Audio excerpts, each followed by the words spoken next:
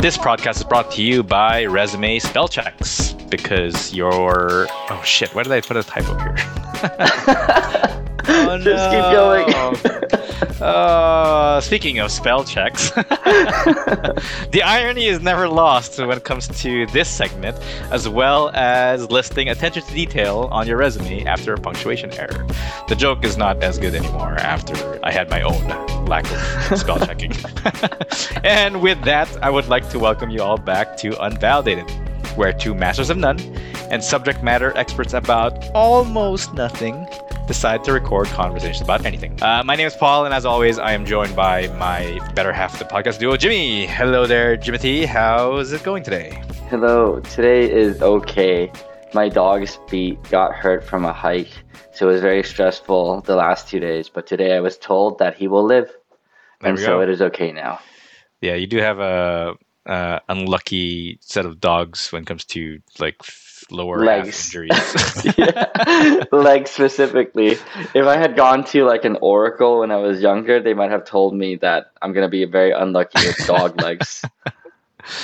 Yeah, well, remind me not to have my dog Callie be at your place anytime soon. Yeah, or just like chop off her legs beforehand. All right. Well, I mean, for me at least, I don't have COVID anymore. The last episode that we recorded, which was only like last week, I think, Mhm. I still had COVID, or I was still testing positive, and as of the last few days, I've been okay. Congratulations, you are now a survivor. I am a survivor, and I was avoiding it for how many years until I finally got it. But it's basically like having a booster shot now for the next 3 months. Like I heard that it kind of stays in your system for like 90-ish days. Yeah, well, now our podcast is going to be flagged again for COVID information. Oh, that's true. Well, these are all unvalidated information. So my plan is I'm going to wait until after the 90th day before I get the booster that's set to, be available relatively soonish, from what I hear. Right, but I heard this is the last one that the government's going to pay for. So if you don't get it in time, you might have to pay for the next one. Oh, well, I guess I have to check when that is. But, Yeah. oh well, if it requires me to pay, I probably won't care anymore. I was only getting it because it was free and mandatory back then. But anyways, before this turns into another COVID or vaccine-related episode that some people would probably try to avoid listening to, today we will have something different. It will be... Actually, no, before we get into that, we will go to the segment. What is it called again? I was today years old when I learned. Yes, and I would like to now call it the IWTYOWIL segment. Which clearly I have written down. I think that'll catch on. I think that's good. I'm pretty sure that's the same amount of syllables as saying the whole thing. Wait, how do you pronounce it? Like as a word? T-O-will. It's actually not too bad. You could probably create a word from it. Okay. Maybe for the next episode I'll have something better. Maybe I'll just change the segment every episode. That'll be a segment on top of a segment. Yeah. But basically, for those who missed the last episode or whatever episodes, this will be a segment where we talk about something that we learned just today, within the last 24 hours or whatever. And it could be something interesting or something not interesting or whatever it is, big or small. It's just something you learned. Anything. So you can start with yours if you want to, Jimmy. Okay, so this just happened to be relevant to today's episode because... Oh, spoiler. Yeah, see if you can figure it out. But today I learned that a bank manager in the Philippines makes about 15,000 Canadian dollars per year. What is that in Philippine pesos? Like 600,000 pesos. Oh, that's not too surprising. And I guess what to take note of is the cost of living in the Philippines is very different compared to North America. Right. Very, very different. So that may sound like not so much when you're comparing it to an average North American salary, but yeah, it just costs way less to live there. Right. And where did you learn this? From the interwebs. Oh, you just randomly like Google it just No. on a whim? No, because I was working, so I have an offer for this guy that was working with the Bank of the Philippine Islands, BPI. Right. And he's trying to negotiate salary with me, and he like just moved here from Hong Kong. So he was working for BPI in Hong Kong. And so I was trying to search up his salary. Obviously, this is not the position that he's in, but I just typed in like manager BPI and this came up. And I saw it and I was like, oh, wow, that's the information. But I was trying to basically figure out how much he was getting paid because I highly doubt that his offer is anything less than before. So that's why I stumbled upon this. Yeah. What was the figure again? Like what, 15,000 a month, you said? A year. A year. Yeah. Oh, like in Canadian, you mean? Yeah. Okay. Okay, that's interesting. That is, well, I guess interesting to some people, probably, but that's the point of the segment. Okay, well, that sounds more educational than what I learned today. What did you learn?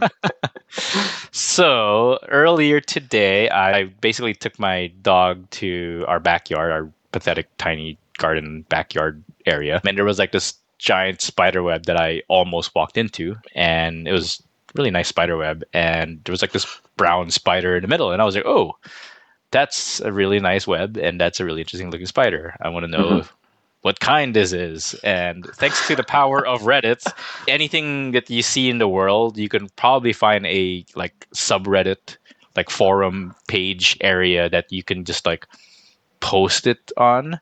Right. So of course, the first thing I did was, oh, I wonder if there's a spider subreddit, which obviously there is one. It would be stupid not to have one, obviously. And then Sure. I took a picture of it. And then I said, hey, can someone ID this? And I don't know, it's really just like, I had like no purpose in doing that. I just wanted to kind of know what it is. And then while I was working today, somebody had responded to it, and then I looked into it. It's what they call a European garden spider. If we could post pictures of our stuff on this podcast, we would. I don't think people would care enough about it. But all I learned about this was apparently when some of these spiders, these European garden spiders, get, what do you call this, threatened, like by a predator or somebody's like shaking their web or whatever the fuck it may be, one of their defensive mechanisms would be to spin around their own web like violently. Like just keep spinning like a around, around. Like a Beyblade, yeah. Or like one of those like Roadrunner legs spinning around and around and around. And apparently that would confuse or that might confuse some predators, right? Which I, as a human being, I probably would have been really confused too if that happened like randomly. Right. So the reason why I'm saying this is because A, that's something that I learned, which is not as interesting and relevant to most people. But B, I texted my fiance earlier saying, hey, I learned about this new fact because of my research, and I would like to go in the backyard and provoke this spider so I can see it do it. Oh my god. She's like, yeah, good luck. I hope you don't die from it. And that's the end of the story. So there we go. That's my interesting. So you didn't even do it, or like? Well, no. I mean, I just found out about it like maybe an hour ago, kind of. Oh my god! You wasted 3 minutes of this podcast to not even have a conclusion. Well, I mean, like the next episode could be a video of this fighter doing some like violent shit. No, it's on our OnlyFans.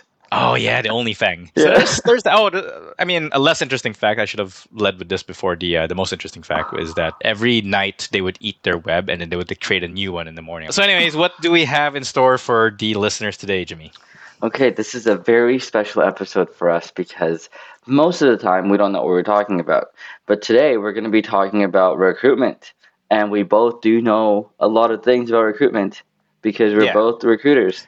Yeah, or, we could pretend to know what we're doing because we are paid to do this line of work. But, doesn't mean we're necessarily like experts of the field and all that. But yeah, I mean, there's so many variables. Oh, yeah. But I guess all things considered, we are a bit more of a subject matter expert than, compared to talking about... Like Betty. Betty who? I don't know. I'm sure there's a Betty out there that doesn't know as much. Okay. Just a random Betty. Okay. Yeah. Yes. So unless there is, a head of recruitment named Betty somewhere who's had... Well, no, obviously not that Betty. Like another Betty. Oh, okay. So Betty's like twin nanny sister, also named Betty. I don't know. Did you say nanny sister? I tried to improv, but my mind went to two different places at the same time. Anyways, I was like, why would the twins both be named Betty? That's my brain was thinking about in that split second that I was trying to make a joke. But it's not going to be so much on recruitment, like in terms of like what we do for a living. It's more so about resumes and interview stuff that like other people who are not in the recruitment field or just anybody in general Yeah. may find like interesting. Hmm. As much as we would love to talk about what we do on a daily basis, I think it's more relevant for people to learn about what to do on Yeah. resumes and interviews. And I should mention that we're kind of in a unique position because I'm still an agency recruiter and Paul has now been a internal recruiter for 2 years now, 3 years. No, no, Oh, no, no. really? I thought you've been Just gone for a long time. no, no.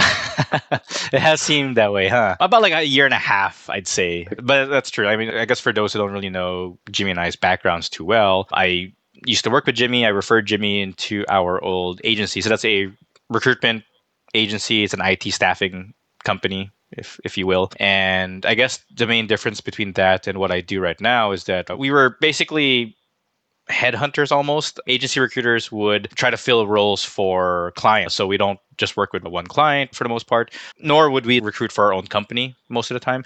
It would mostly be recruiting for a client who has trouble filling a role or stuff like that. So right now I'm an internal recruiter, which is, recruiting for one company internally as more of a talent acquisition kind of space as opposed to a commission-based agency recruiter like Jimmy right now. So I guess that's the extent that we'll talk about like what we do for our work. Like I said, the actual focus would be more on resumes. Like what would we like to see? What would kind of be considered pet peeves of ours? And I guess between me and Jimmy, I think we have close to 10 years of experience now, I guess, combined. That's not so much compared to other folks in the field, but when you say combined 10 years, it's not so bad. Individually, not as impressive, but together we are stronger. Anyway, so we will start off with resumes, like do's and don'ts. So stuff that we would like to see, stuff that we would advise you maybe to not do, like red flags, yellow flags, whatever it may be.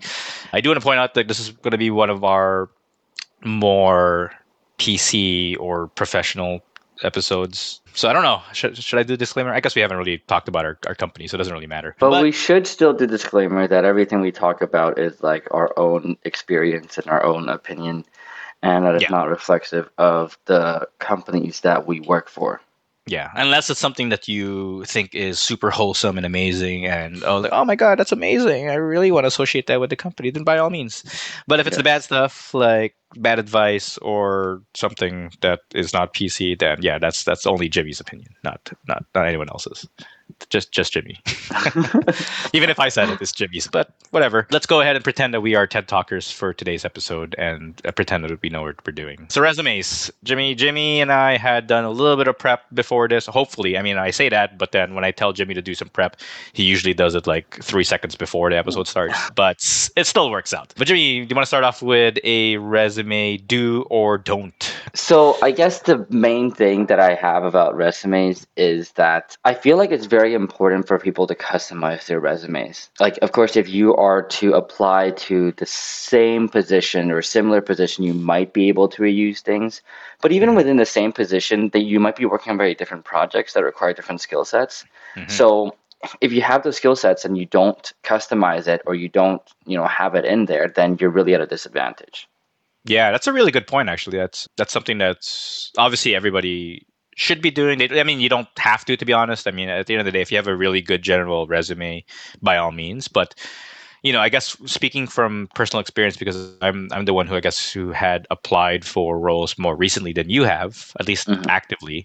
Previous to this, like I didn't normally tailor my resumes, but after being a recruiter for a longer period of time, I realized that it is a good idea to do so, especially for roles that you really really really want, and especially for roles that, I guess more importantly, have specific requirements or stuff that they mention on their job description or on their website that you might have done. Like I guess the best example I have in landing my current position is in my previous role, I had been a part of a D&I initiative, which is for diversity, equity, and inclusion. So basically just helping with diversity and inclusion when it comes to looking for candidates or retaining current employees and stuff like that. So I was one of the people who kind of spearheaded that, especially from a recruitment standpoint. I originally put that in my resume just like as a bullet point, but didn't really talk too much about that. But when I saw in the last job description, which is for my current company that I ended up getting a job for, it had mentioned stuff about diversity and inclusion in terms of like, oh, they'd prefer somebody who's had that, right? So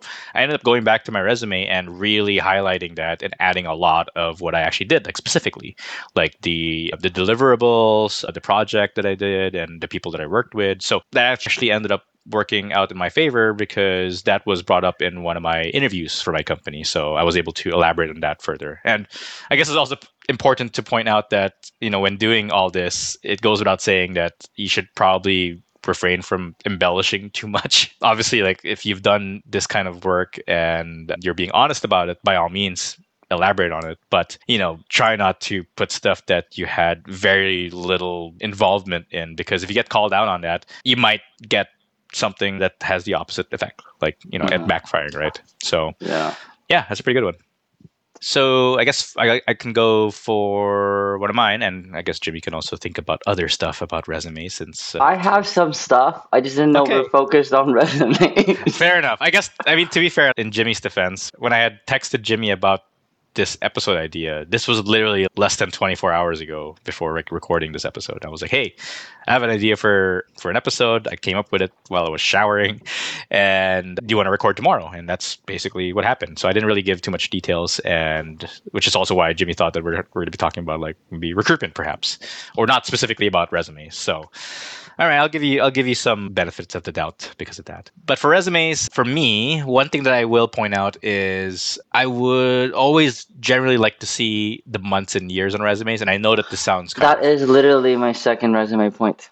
There we go. So to be honest, I see lots of resumes on a daily and a weekly basis, but it's pretty uncommon for me to see just years, right? However, I will say that I would sometimes see people on LinkedIn or resumes having very short stints. Like, for example, somebody, didn't stay for more than a year, or like maybe even like less than 6 months, for example. And because of that, they would prefer to just put a year, like leave it ambiguous. That's worse though.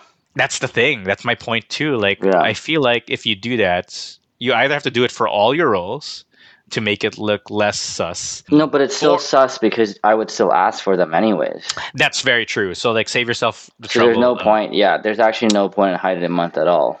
Yeah, I'd say I agree with that for sure. At the end of the day, like if you've had maybe a 3-month stint and you're not particularly proud of that, whether it be something that was your fault or something out of your control, at the end of the day, like putting the year is not gonna have people refrain from asking about it, right? Or like think that it's any better. I think the better advice would be prepared to be asked why you have that short stint, because we have a lot of clients and companies out there may question that because a short stint may equate to a flight risk, and just be prepared to be asked that, like, hey, why did you only have a 3-month stint? Obviously try to be as honest as you can. If you got fired, then try to think of a good way to spin it without being dishonest about it, right? At the end of the day, it's better to be prepared as opposed to putting years on your resume, because most of the time, especially agency recruiters more than anything, like they will request for an updated resume, for example, that will include the months, right? I think the only times where I've been a little bit more lenient about that is if I see somebody who's been doing, like, say, for example, a project manager who's been in the industry for 30 years, and then he's not putting years for the first, 5, 10 years. That's true. Fine. I'm not going to go back. He forgot. Exactly, yeah. So, that's probably one of the only few times I would not take a second look about that. But for the most part, always just have it. I mean, you usually have that information readily available anyways, or if you don't, then you should. So that's my entry, my first one. Okay. Yeah, that's good. So I don't know if this is like do not do this or like a pet peeve of mine. Might be a bit of both, but I hate it when people write things like strong leadership skills or like great team player on their resume. Yeah, you usually see that for people who haven't had much experience. And, I remember seeing my very first resume without, having any substantial work on there. And I was looking at how do I fill this up? It just looks pathetic. But I do agree. Oh, okay. So my logic is that they're going to be looking for all these things anyways through the interview process, right? Yeah. Nobody's reading the resume being like, oh, strong leadership, then I guess I will interview this person. Like if they're looking for leadership, they're going to try to figure out themselves. They're not going to be like, oh, you have it in a resume, therefore I'm going to interview you. Yeah. Or What's actually more useful is to put bullet points of leading a team of how many people or whatever, because like just saying it as like a intro or whatever is really just a waste of words, in my opinion. yeah, I agree. I was about to say something, and you said the same thing I was about to say, which is basically instead of putting that as part of your resume, find a different way to highlight that, right? And this is a lot better because it's an example that is tangible, and it's an example that we're looking for as a recruiter or as an HR person, or like hiring managers would look for that as well. Don't say, like, to Jimmy's point, like don't just say that you have these experiences. Like, you should highlight how you were able to demonstrate that, or what kind of experience you've had previously. So, and that applies for just about anything as well. Like just like the botched joke that I had in the very beginning of listing attention to detail. Instead of doing that, just try to make sure that you don't have any punctuation or grammatical errors on your resume, right? So that obviously goes without saying, but still needs to be said. It's funny because like my buddy Ryan had tried to apply for one of our positions. Actually, I referred him to my previous organization, and I told him, hey, before you send or apply for this role, like, send me your resume, let me take a look, let me see if there's anything that I can suggest, right? And then I can't remember if he did put something along the lines of attention to detail. I don't think he did, but I just remember like within the first like 4 seconds of glancing at his resume, I immediately found like a small tiny error, and I sent it back right away. I was like, dude, like, I spotted this in like 4 seconds. Like, you got to do better. Yeah. So I mean, that's a very easy piece of advice, but still needs to be said. Was that yours? That was yours, right? Well, I mean, you talked about grammar. Yeah, I talked about strong leadership skills being annoying. Oh, yeah. Well, mine was more of adding to the point. I guess another one that I have specifically about resumes would be trying to avoid looking like a fake resume. And this is something that we need to elaborate on, because that doesn't make any sense to people, though. Like, that's what I mean. You're not looking at resumes every day.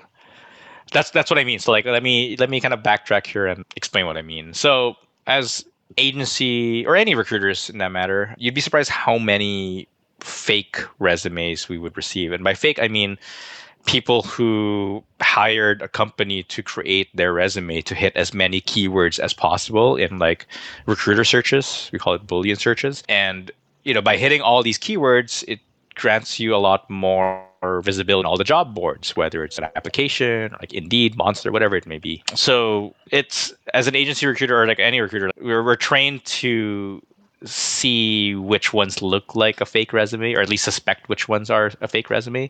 And these are usually done with a lot of words, like very wordy resumes, bolding a letter, like having a word or a keyword in bold, like multiple times, I guess, throughout the resume. You know what? To be fair, like that format of resume is actually really good.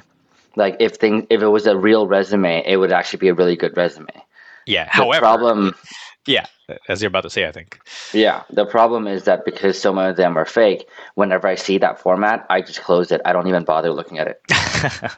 Well, I would give the benefit of the doubt just to like look at it still, but then there are lots of times where okay, so that's something that I want to explain. I've told a friend of mine recently, is that it's not worth my time to give it the benefit of the doubt. Like, it's faster for me to just move on to the next one. Like, yes, it might be real, but like for me to like figure out if it's real or not and having to give you a call to figure out if you're real, that's too much time. So I'd rather just be like, okay, I'm sorry, you might be real, but I'm going to skip this and go on to the next one. I guess so, yeah. Especially as an agency recruiter. Like, I don't think people realize out there that being an agency recruiter, it's still a sales-driven environment. So, like, when it comes to hiring people and all that, like, that adds to our commission, like our spread. And, if it is a waste of time, then that's potentially like a commission that you could be getting elsewhere, right? So, right. Like, a lot of times agency recruiters operate a little bit differently compared to an HR recruiter. So I guess for myself, like, I don't have that commission aspect of my job anymore. I mean, I had bonuses previously, but it's not the same as a sales commission, for example. But So let's say like if let's say you get like a bunch of resumes, like hundreds of resumes in the ATS that you have to just go through to find the right person. Like, are you still gonna like go through these fake looking resumes? yeah, I guess it's a good point. I mean, it does depend on the volume, right? I mean, I guess as an internal recruiter, we get a lot more applicants and a little bit less sourcing unless it's a tough role. I guess it obviously depends from role to role and company to company. But yeah, I mean, if you get tons and dozens of resumes, for example, that yeah, I would treat it the way that you would, which is basically like it's not worth my time. But usually, I guess in my day to day, a lot of the applicants that we receive do merit a second look, and I feel like there's less fake resumes in an actual internal environment versus I one think for so. you. Yeah, I think so. I mean, I think I've only seen 2 fake resumes in my, or maybe not two, maybe more than that. Maybe like a Interesting. dozen fake resumes. Do you guys post jobs on like job boards and stuff like that?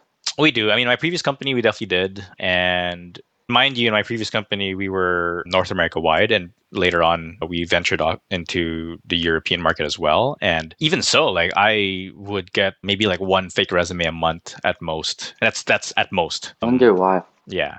Anyways, yeah, to Jimmy's point, yeah, the bolding up the keywords would have been really good practice for a real resume, but I feel like now it's stigmatized as a fake resume for most of the time. But other things that you could probably avoid, which I think is not pretty common for resumes anyways, would be like having tables of like the stuff that you've done, like for example, like if you're in the software development field and you are listing out all the languages and frameworks and technologies that you're used to, I feel like tables are no longer a good option for that anymore, because that's usually pretty common with fake resumes, right? I think the fake resume thing isn't too much of an issue for a real person because most of them Yeah. don't even know what that looks like anyways.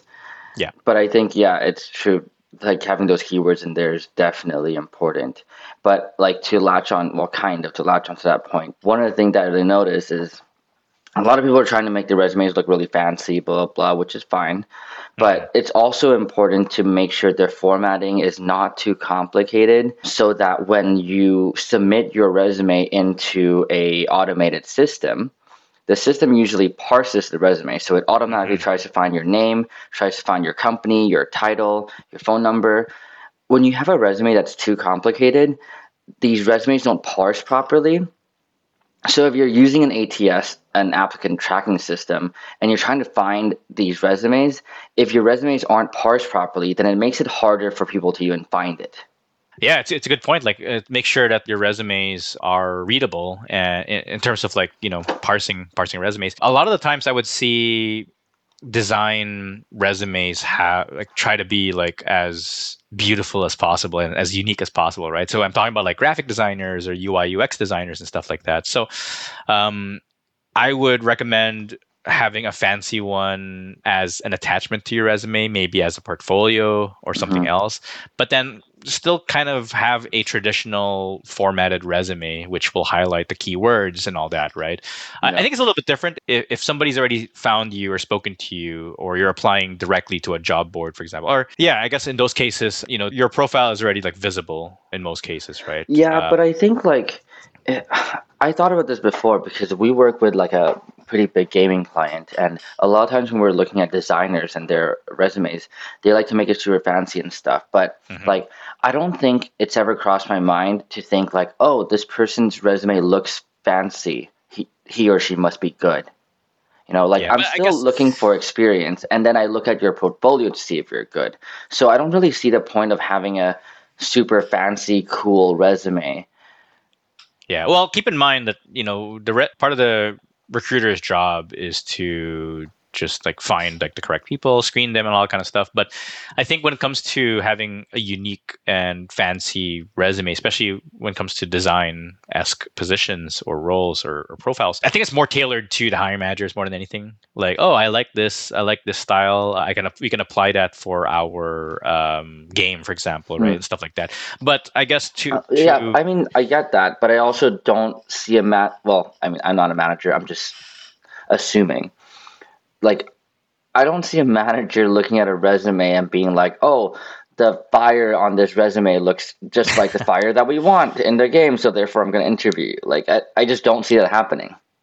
I guess so. I mean, I guess it really just depends on the hiring manager and the role and the company and stuff like that. But I guess to make it a much more generalized piece of advice from our point of views, keep the resume in a traditional format. It will do you a lot more good when it comes to recruiters and visibility purposes. If you do want to showcase your design work and your, I guess, like the unique expertise that you may have, I'd recommend having a portfolio as a link, for example, to that resume, right? That's very important, and that's much better, in my opinion.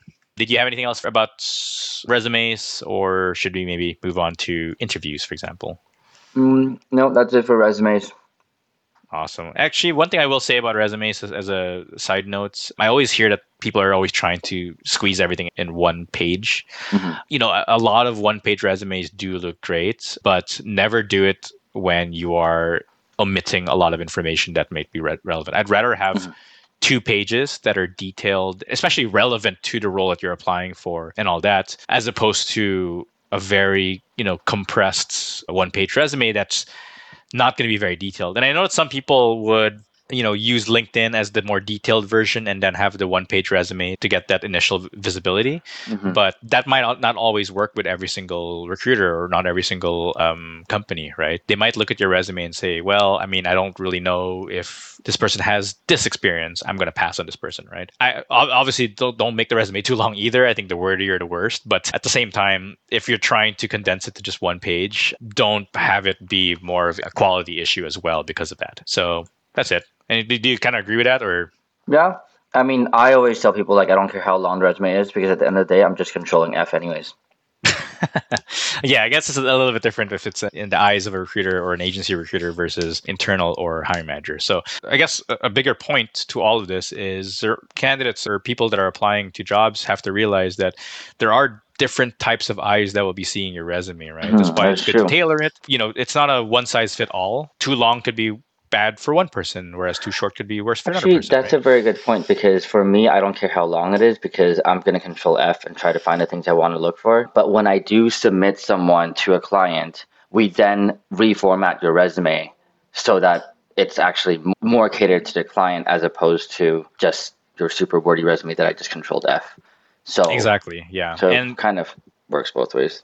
Oh yeah, it's never a bad idea to have multiple versions of your general application resume. One that is wordy and one that isn't so much, right? Because the really wordy ones are pretty useful for us agency recruiters. I mean, back when I used to work as an agency recruiter, the wordier the resume, the more I have to work with in terms of like what I can ask this candidate or what I can use when I'm submitting this profile to the end client, for example, right? But then when we do want to submit that resume to the actual end client, we would prefer a condensed version. And I've worked with a lot of candidates who've done that, where they've had 2 versions. Like, do you want the wordier one or do you want the more condensed one, right? And again, that goes back to the original point that you made about tailoring your resume according to what's relevant to this position that you're applying for, right? So not just to go around in circles to that same point, but again, like, resumes are very, very important. So make sure that you are tackling that strategically and accordingly. So the last part of this episode, we'll be talking about interview do and don'ts. And this one is also very interesting because, interviewing with an agency recruiter is a little bit different from interviewing with an internal recruiter like myself, right? As well as like interviewing with hiring managers, directors, and stuff like that. So we'll try to keep it a little bit general in terms of like the do's and don'ts for a regular interview, as opposed to, situational interviews. So this is more, it might be common sense to some people, but, as a recruiter, I think it would be good to pinpoint them, even if it sounds like common sense. Do you have anything for interviews, Jimmy, or do you want me to kind of start so you can think of something? You can start. I need to figure out where my interview stuff are. Fair enough. I'm sure you'll come up with some as soon as you hear like one example. So one piece of advice I would say, and again, this might sound like common sense, but I would say try to ask questions in every single step. And, obviously don't, force yourself to ask a question. But I guess in my situation, every time I've interviewed for another company, for example, I would always try to ask at least 1 or 2 questions in every single stage, because there is going to be information that would be useful in preparing for your next step, for example, right? So one question that I like to ask would be asking for advice about next steps, as I mentioned. So like, For example, if I had a call with HR and they asked me if I have any questions in the end of the call, I would say, hey, like, do you have any advice as to how I can better prepare for my next interview with John Doe, for example? I want to know how John is like, what does he normally reject candidates for? And, stuff like that. It doesn't have to be that specific, for example. But I always ask that in my first calls, because one thing that people should realize and remember is that everybody working in that company, especially if it's an internal person, has interviewed for the same company at some point, right? And was successful at landing that job. So they are the best people to ask for advice when it comes to, how did the interviews go? What did you do to prepare? And what advice can you give me so that I don't, botch it down the line, right? So that's something that I would say, especially now as an HR recruiter. It's definitely something that I feel like is pretty valuable more than anything. Right. Yeah. Did you come up with anything, Jim Bob? I don't know if this is applicable to everyone, but one red flag for me a lot of times when I'm interviewing people is someone who can't stop talking. Like, I need someone that's going to be able to stop, make a point, stop, and then listen. I also think that depending on the interviewer, because I'm the type of interviewer that will just let you talk for as long as you want. But if you keep talking, I'm already going to write it off. I'll be like, okay, thank you. And then just have it be over. I don't really bother trying to like give you an opportunity to kind of fix yourself, because to me, hiring someone that can both express themselves and listen is very important. So that's a very big red flag for me in terms of interviews. I think it's very important to just make your point, stop, and then see if they have anything else to say.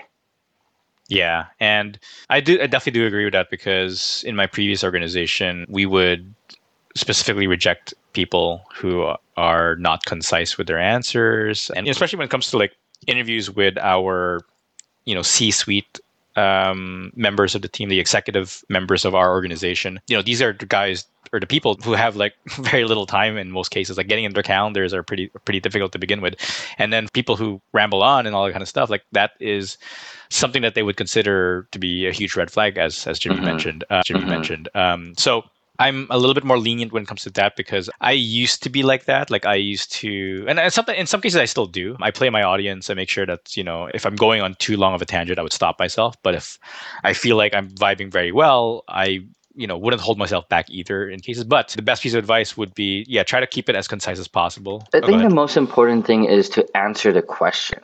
I think a lot of people, the issue is that they don't like listen for the question properly, so they don't give the answer. Right. I think it's very important for you to listen for the question, understand it, and then give your response to the question immediately, and then you can elaborate. A lot of people like to listen to the question and then try to respond right away, or even like respond while the question is still being asked. And so all of those things just like annoy the interviewer at one point, because you're just like, well, I didn't get the answer that I was looking for. Yeah, it's a good point. Being very clear about your answer may also sound like common sense, but you might even get lost and forget what the question was to begin with, or don't even realize that you didn't even answer the question at all or fully, right? So that's a really good point. I always tell my candidates that whenever I would prepare them for the later stage interviews, for example, or just any interview with a hiring manager, I would say, hey, look, be detailed, but be concise about it as well, right? People would often think that a really long interview might be a good thing because, I really vibe well with a hiring manager. But in some cases, they may just be like, oh, this person would not shut up. I feel like your advice this whole time has been like, do this, but don't do it too much. Yeah, pretty much. I am a little bit more lenient when it comes to this as an HR recruiter now. It's a little bit different. I kind of think of myself as more of a sports agent, being the liaison between getting you the best possible offer as a candidate, but also just like the best case scenario between all parties, right? Okay. I don't really have too much other ones for interviews other than doing research. Research is king. That, again, sounds like common sense, but don't just research for like the role or the company or the products that that this company that you're applying for has, but also research like the people who work at this company or the people who are interviewing you, right? It's always good to figure out who you'll be speaking to, the previous companies that they'd worked for, how long they've been working there for. Because if you're able to kind of like, segue that into the actual interview process itself, that's a tactic that I would do. I would say stuff like, "Oh, I noticed that you had worked for Microsoft for 5 years before joining this company. Like, how did you feel about the transition?" Right? It shows that I've done my research, or I prepared for this interview, for example, right? I didn't just like go in here and ask generic questions or not know who the heck I'm going to talk to. So that's a piece of advice that I've told like a couple of my friends as well. Like, say those kinds of hints that you went through their profile. Like another one that I did with my previous CTO was, I remember she had been interviewed for a couple of articles, right? And then I think I mentioned that like in the interview. I was like, "Oh, I noticed that in an interview that you did with so and so that you had mentioned something about what you want for this company to do next. Is that still what you're wanting to do now that you've been there for 2 or 3 years?" Right? So that's just like something that I do personally. And I guess more importantly, the bigger piece of advice is just do your research about who you're going to be meeting with. It goes a long way for sure. Yeah. And I think that's it from me. Do you have any last ones to cap us off? Well, the advice that I always give my candidates is they're not just interviewing you, it's also a chance for you to interview the company. Right. I feel like it's very important to acknowledge that, because at the end of the day, yes, you're applying for the job, but you're also trying to make sure that this is a company that you want to work for. And so with that, I think it's very important for people to just be themselves. I think a lot of times people put up like an interview persona, but then like, do you really want to work for a company where you have to put up that persona the entire time? Because they're going to hire you based on that. So you need to be yourself. I mean, not like your super casual self, but like your professional self. Yeah, you need to be yourself enough that like when they hire you, they're hiring someone that wants to be there and that you could be yourself there. For sure, yeah. And that's a really good point, actually. Like I think that I interview really well because I guess like it's something that I'm pretty comfortable with. And also as a recruiter, I think we see the ins and outs that other people wouldn't normally see, right? So I guess we kind of know the psychological things to do and don't, right? But one constructive criticism that I did receive, like me as a candidate interviewing, is that sometimes my answers come across as salesy.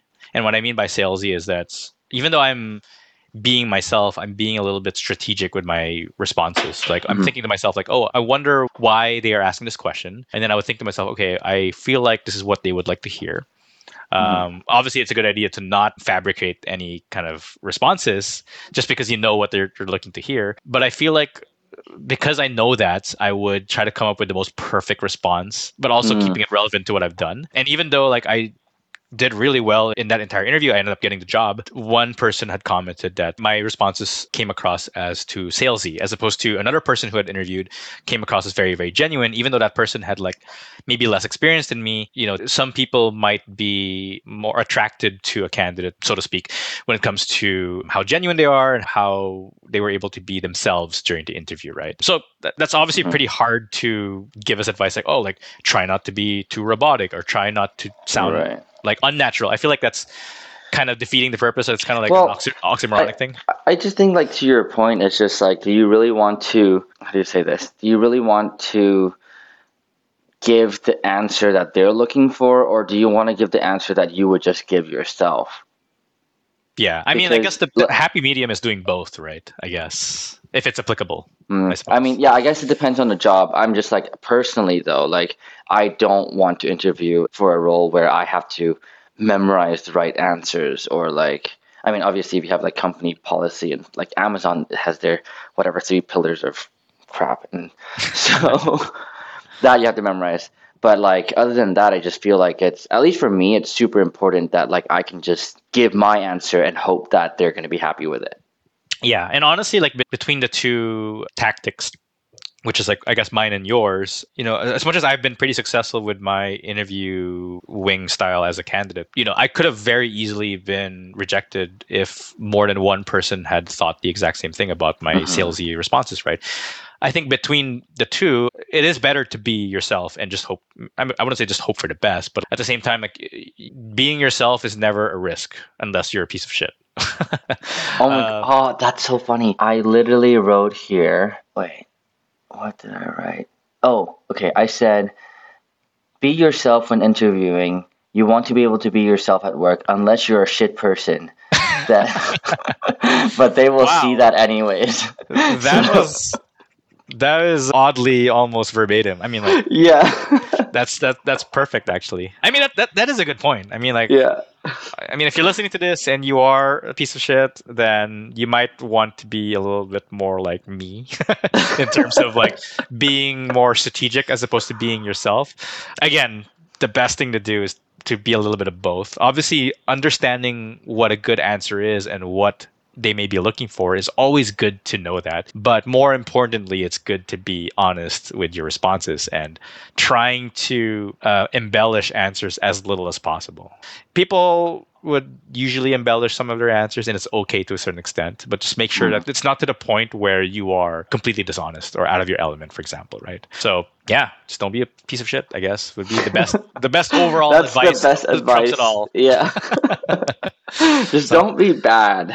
Don't be bad. And that's, I think, most of it. Any last minute ones that we wanted to add before we can wrap up? No, I think if we're just talking about interviews and everything, that's pretty much it. Well, you asked me about some pet peeves, and I just want to say that if on your LinkedIn you say that you are an enthusiast of something or a guru of something or just can't stop learning, take that out. Can't stop Like, learning. fuck. He's like, Like, oh, why I are physically people- can't stop learning. Yeah, like why are people like this? That made me look at my own profile, and I was like, okay, mine's not too bad. I put amateur podcaster, and you know what? That's the worst thing I put in there, and it's not even. But on your LinkedIn? Yeah, I did. Really?